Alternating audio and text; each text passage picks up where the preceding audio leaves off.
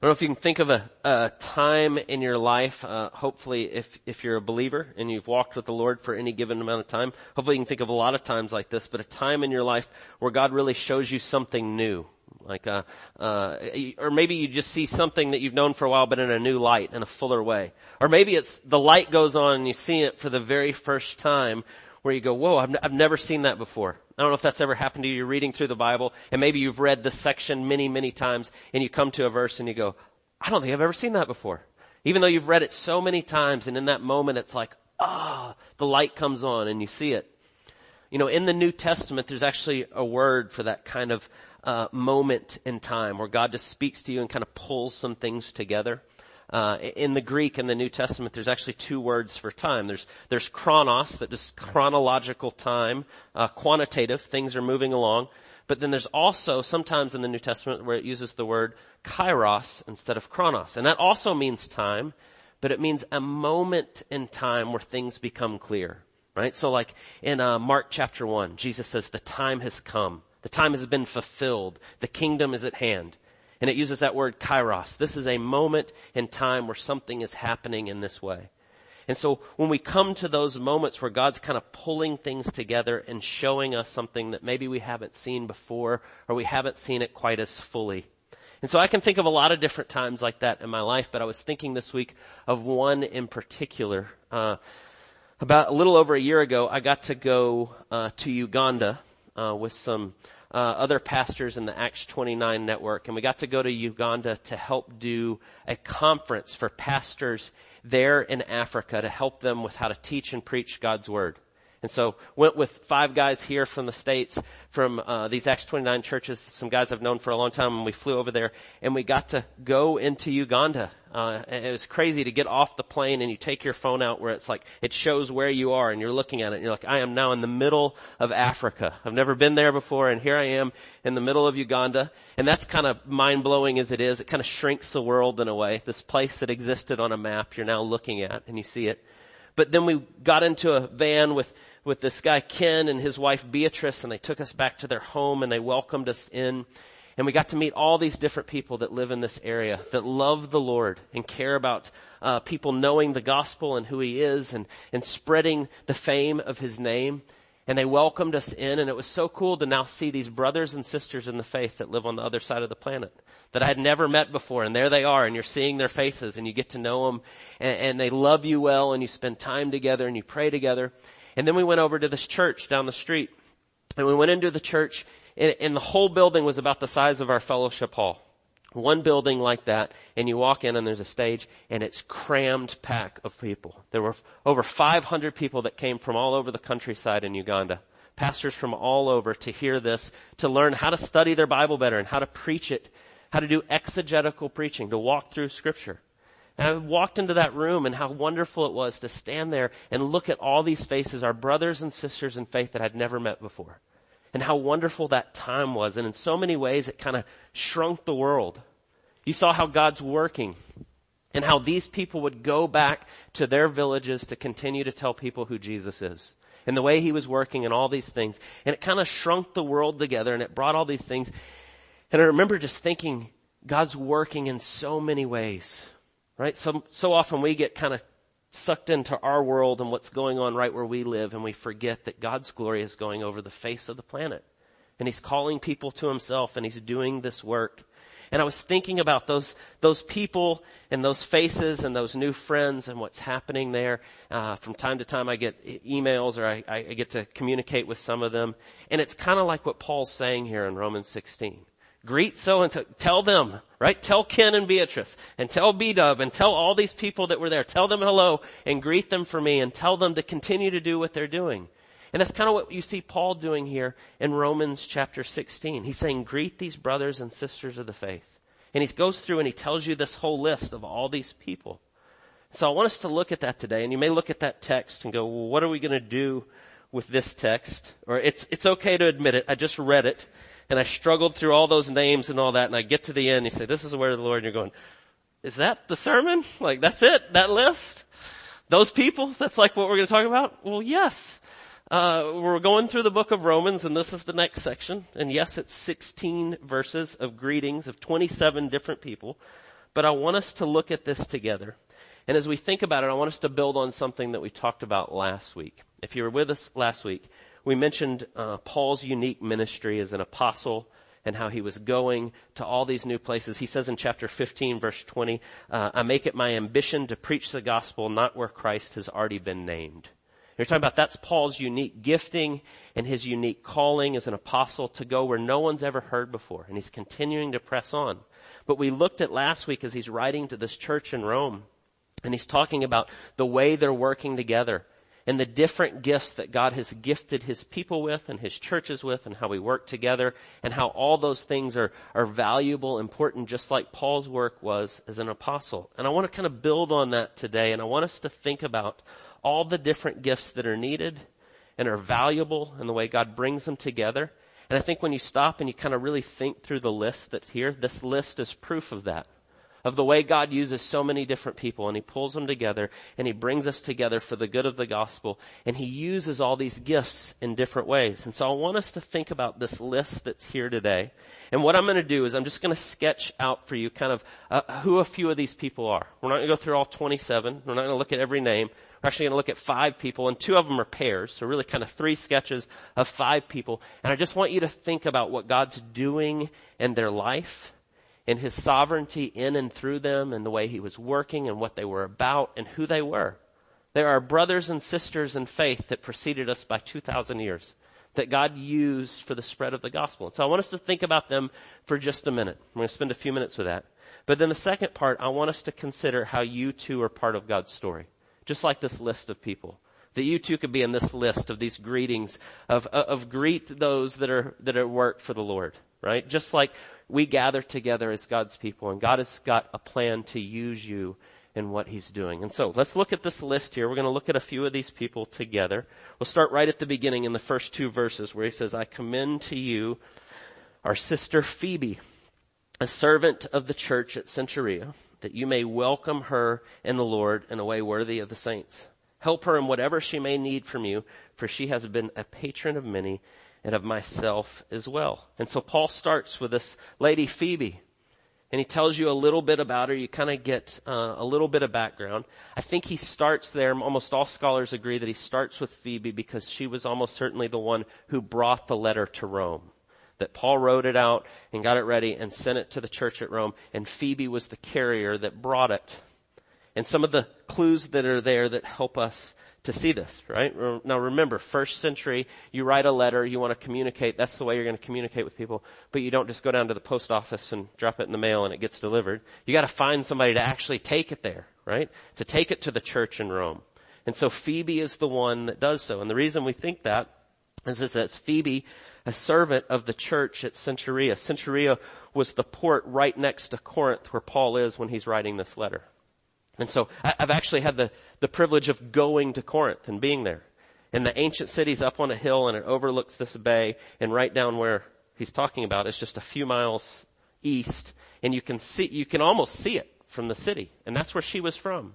And so she took this letter and took it to the church at Rome. But you have to think about what that was like. To leave Corinth or that area in Greece and then to go to Italy. That was not an easy trip. It was about a 600-mile by boat trip to get there. It's not like today you can hop on a plane from Athens and be in Rome in an hour. You had to go on this pretty arduous journey. And so she comes to bring this letter. And you can tell when he says, you may welcome her in the Lord in a way that's worthy of the saints, and help her with whatever she may need from you. And so he's saying, when she gets there and she brings you this letter, welcome her in. She's gone to great lengths to be there and to encourage you and to bring this letter, and so meet her needs and care for her. But then I want you to think about what it says about who this woman was, who she was in the early church. And so he says, Phoebe, a servant of the church at Cenchrea. And the word that Paul uses there for servant is also the same word for deacon or deaconess. And so a deacon within the church, we have deacons here at our church, are those that meet needs among the body. It's a position that you have in the church that we hold that's there to help meet physical needs and things that are met. It's different from an elder. We're an elder-led church. Elder is a role for men that is in the leadership position of spiritual care for the body. And that's a different position than deacon. The reason I say that is sometimes here in the South, in different ways, those get collapsed together. Sometimes a deacon and elder get collapsed together and it becomes kind of this fuzzy thing. But the Bible actually has two different offices there, deacon and elder.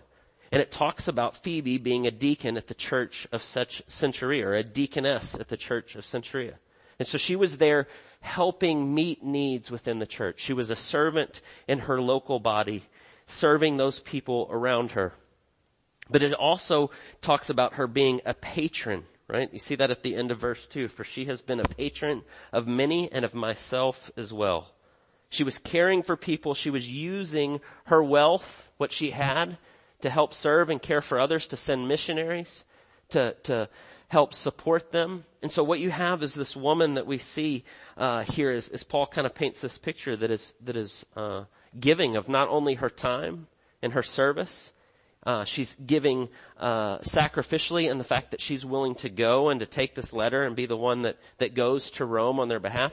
She most likely was wealthy just in the fact that she could travel from Corinth to Rome, that she was able to do that.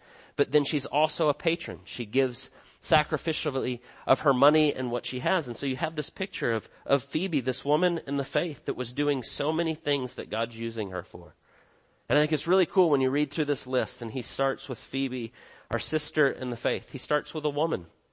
And he's reminding us that men and women both are equal in worth and value before the Lord. And God calls us into service to show what he is like. And he uses men and women both. And so he starts here with Phoebe, this woman that is doing so much for her local church and helping Paul and the mission of the gospel spreading.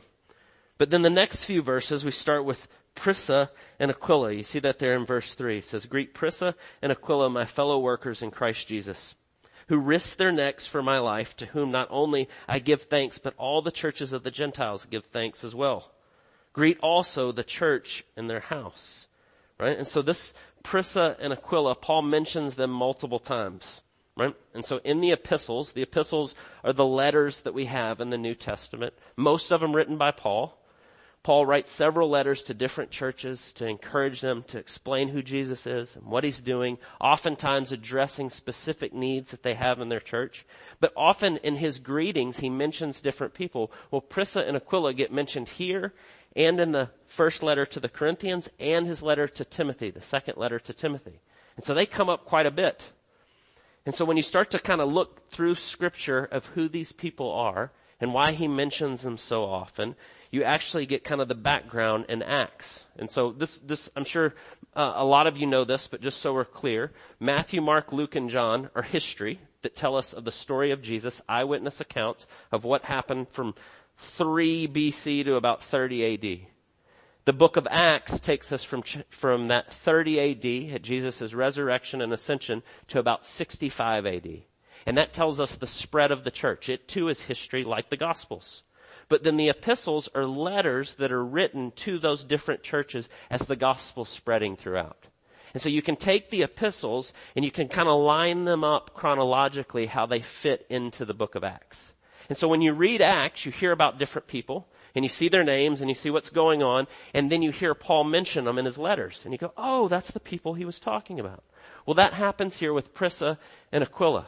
You actually are introduced to them in Acts chapter 18. And as you read through, suddenly they appear in the story in Acts chapter 18. And it says this in Acts chapter 18 and verse 1. After this, Paul left Athens and went to Corinth, and he found a Jew named Aquila, a native of Pontus, recently come from Italy, and his wife Priscilla, because Claudius had commanded all the Jews to leave Rome. And he went to see them, and because he was of the same trade, he stayed with them and worked, for they were tent makers by trade. And so it tells us that this Priscilla and Aquila, it says Prisca here, don't let that throw you. Luke, the author of Acts, calls her Priscilla. Paul calls her Prisca. Same name. It's like Robert and Bob, right? It's one's a shorthand, same name, same people, right? And so he's talking about them, and he says they were ones that had to flee Rome because of political strife. They came to Corinth, they got hooked up with Paul, and then they began to work together. And they were working together vocationally as tent makers, but they were also working together in ministry. They were helping support Paul and what he was doing. They were coming alongside. They were helping make disciples. And so you see Priscilla and Aquila playing a big role in Paul's ministry, in the way he's working and what he's doing, and they're alongside with him. Right after that, in Acts 18, in the latter part of 18, they end up leaving Corinth and they go on to Ephesus. And it tells us as they come to Ephesus, there's a man named Apollos there. And Apollos, the scriptures tell us, was eloquent, and he was competent in the scriptures, and he was fervent in the spirit, and he was preaching and teaching, and he was doing these things in Ephesus. And you see this in the latter part of Acts chapter 18. And there, as they come into the town and they meet this guy and they see him, it tells us that Priscilla and Aquila took Apollos aside and explained to him more accurately the way of Jesus. That he didn't have the whole of everything that had happened, that he had, what he was saying was true and it was right, and God was using him, and he was a believer, and he was preaching the scriptures, but he didn't have the fullness. And so what Priscilla and Aquila did is they take him aside and they begin to disciple Apollos. And you see them doing this. And so all of a sudden this sketch starts to emerge of who Priscilla and Aquila are. And so he says here, if you look closely, it talks about them and what they're doing. He says, they risk their necks for my life. And he says, to whom not only I give thanks, but all the churches of the Gentile give thanks as well. Priscilla and Aquila were playing an important part of the gospel being spread in all these different towns. As the gospel was going out to the non-Jewish believers, the new believers, as the church spread, Priscilla and Aquila were an important part of what God was doing. And he was using them in all these ways. He even says, say hello to the church that is meeting in their home. And so at this point, they are now back in Rome. And he's saying, greet the church that's meeting in their home. And so it's a cool picture when you start to think about all that Priscilla and Aquila are doing. Just think about the sketch that's here, right? They have a church that's meeting in their home that they're hosting, and so they're opening up their home. They're making disciples. They're discipling as they go. They're using their vocation and what they do as a way to support their ministry. They're willing to pick up all their stuff and leave when it's called on to go to the next town to share the gospel. And so their whole lives are revolving around making disciples of Jesus. And they were so important to Paul. And so what you have is Phoebe, who's doing very similar work, and then you have Priscilla and Aquila that are coming alongside Paul. And so oftentimes we think of Paul planning all these churches and doing all these things like he's the lone apostle out on him all by himself, and that's just not true. He has all these people that are helping and walking with him. And so you see Phoebe, and you see Priscilla, and you see Aquila, and the importance of them. But then there's one last one I want you to think about. And it's a little different than them because we don't know a whole lot about them, but I think it kind of expands the view of what God's doing. And so look at what it says in verse 13 when he says, greet Rufus, chosen in the Lord, and also his mother, who has been a mother to me as well. Right? So there's not a whole lot there. Right? He just says, greet this guy Rufus and his mom. And then he says, by the way, his mother has been like a mother to me. So I think that's such a cool picture. We don't even know her name, but there's this woman that was there that was walking with Paul and took him into her home and treated him like he was her own. And he says, she was like a mother to me. And her son Rufus. But we don't get a whole lot there. And so I want us just to think for a second, kind of pull back the big picture of what God's doing for just a moment. You know, in Mark chapter 15, we're introduced to a man that plays a very small role in Scripture. He's in 3 verses, and all 3 verses say the same thing. It's in Matthew and Mark and in Luke. And it's a guy named Simon of Cyrene. I don't know if you know who Simon of Cyrene is. But Simon of Cyrene is the guy who ends up helping Jesus carry his cross to the crucifixion. And all it says about him, like in Mark chapter 15, and they compelled a passerby, Simon of Cyrene, who was coming in from the country, to carry his cross. And that's like all you get of this guy. And so Simon the Cyrene, I want you just to think about him for just a second. Sometimes it's helpful to try to put yourself in their shoes. I had a professor in seminary that used to say, I want you to walk in their sandals. And his point was, I want you to put yourself in their shoes and really think about what they were experiencing and what they were seeing and what that must have been like. And so it says Simon of Cyrene was coming in from the country. We don't know for certain, but it leads a lot of scholars to believe that Simon was Jewish. He was probably coming in for Passover to celebrate in Jerusalem, that's why he was on his way in. And he comes in and he gets pulled off to the side to carry Jesus' cross. A Roman soldier grabs him and says, you're going to now carry his cross. And so as was custom, if you were being crucified, you had to carry the crossbeam to the site where you would be crucified. We know from the Gospels that Jesus had been flogged and beaten and tortured and all the horrible things that they had done to him. And so they pull this guy to help carry the cross. And I often think about what that must have been like for Simon the Cyrene as he walks along with Jesus, helping him carry his cross to his crucifixion. Did Simon know who Jesus was? Was he aware of who he was before he even gets pulled into this? What happened as he walked along with Jesus? What that must have been like? What did he hear him say?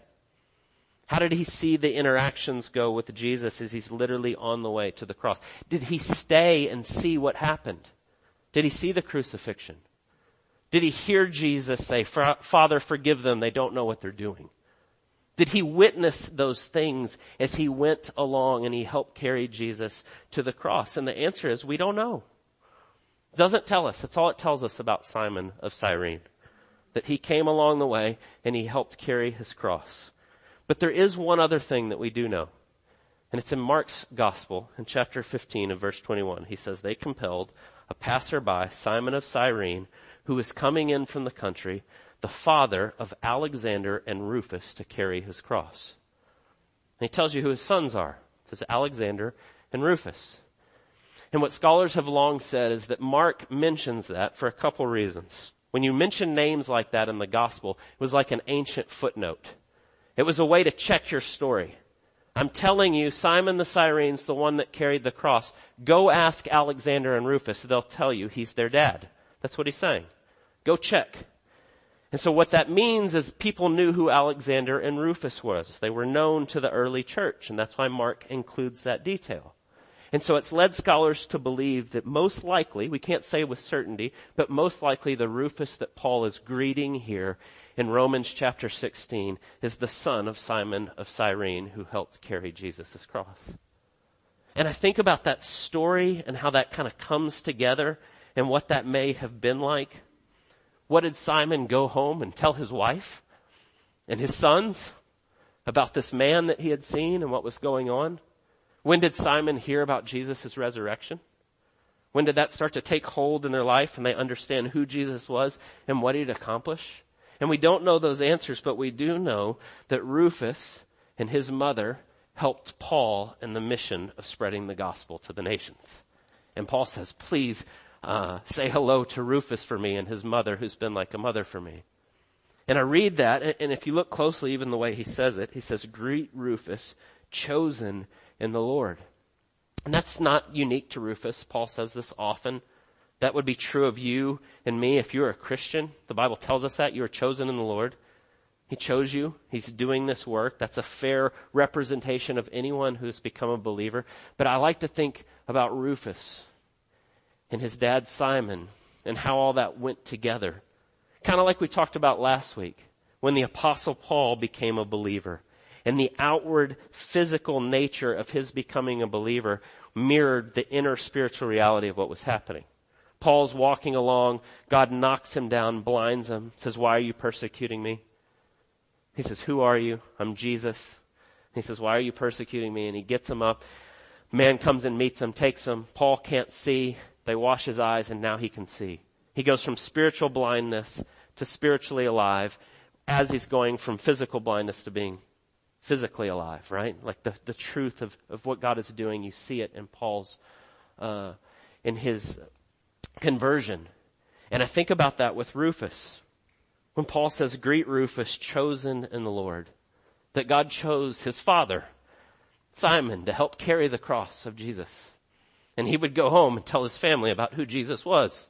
And that you see this outward kind of visible marks of the way God was working and how it worked in his heart and how God used all that.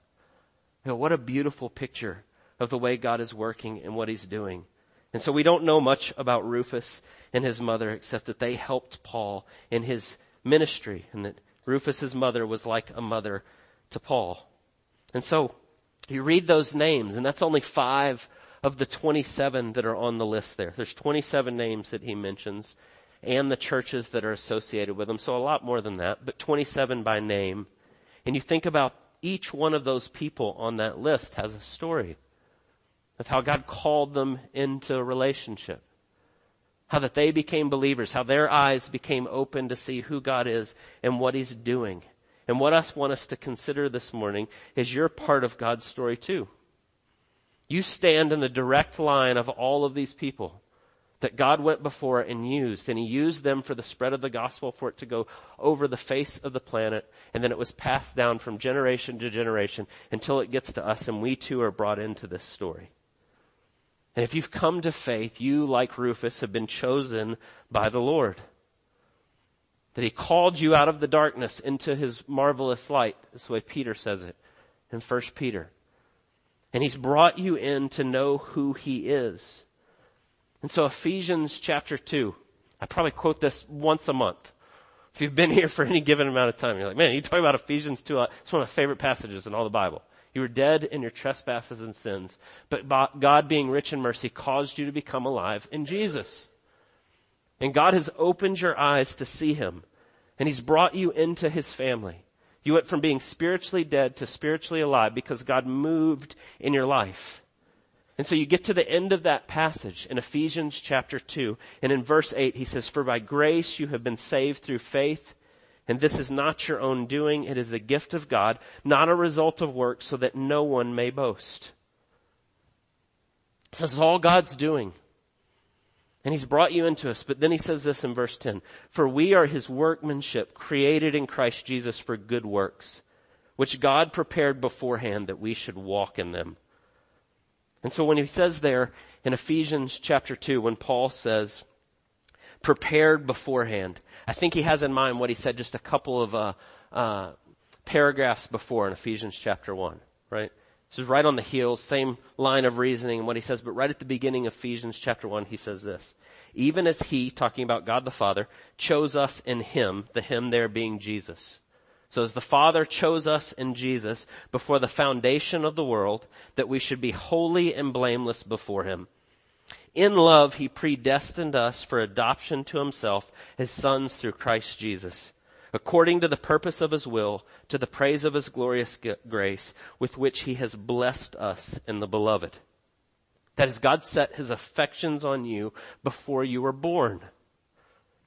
And if we take God's word and what he says there in Ephesians 1, it's not only before you were born, but it was before the foundation of the world. And that he chose you and he prepared good works for you to walk in.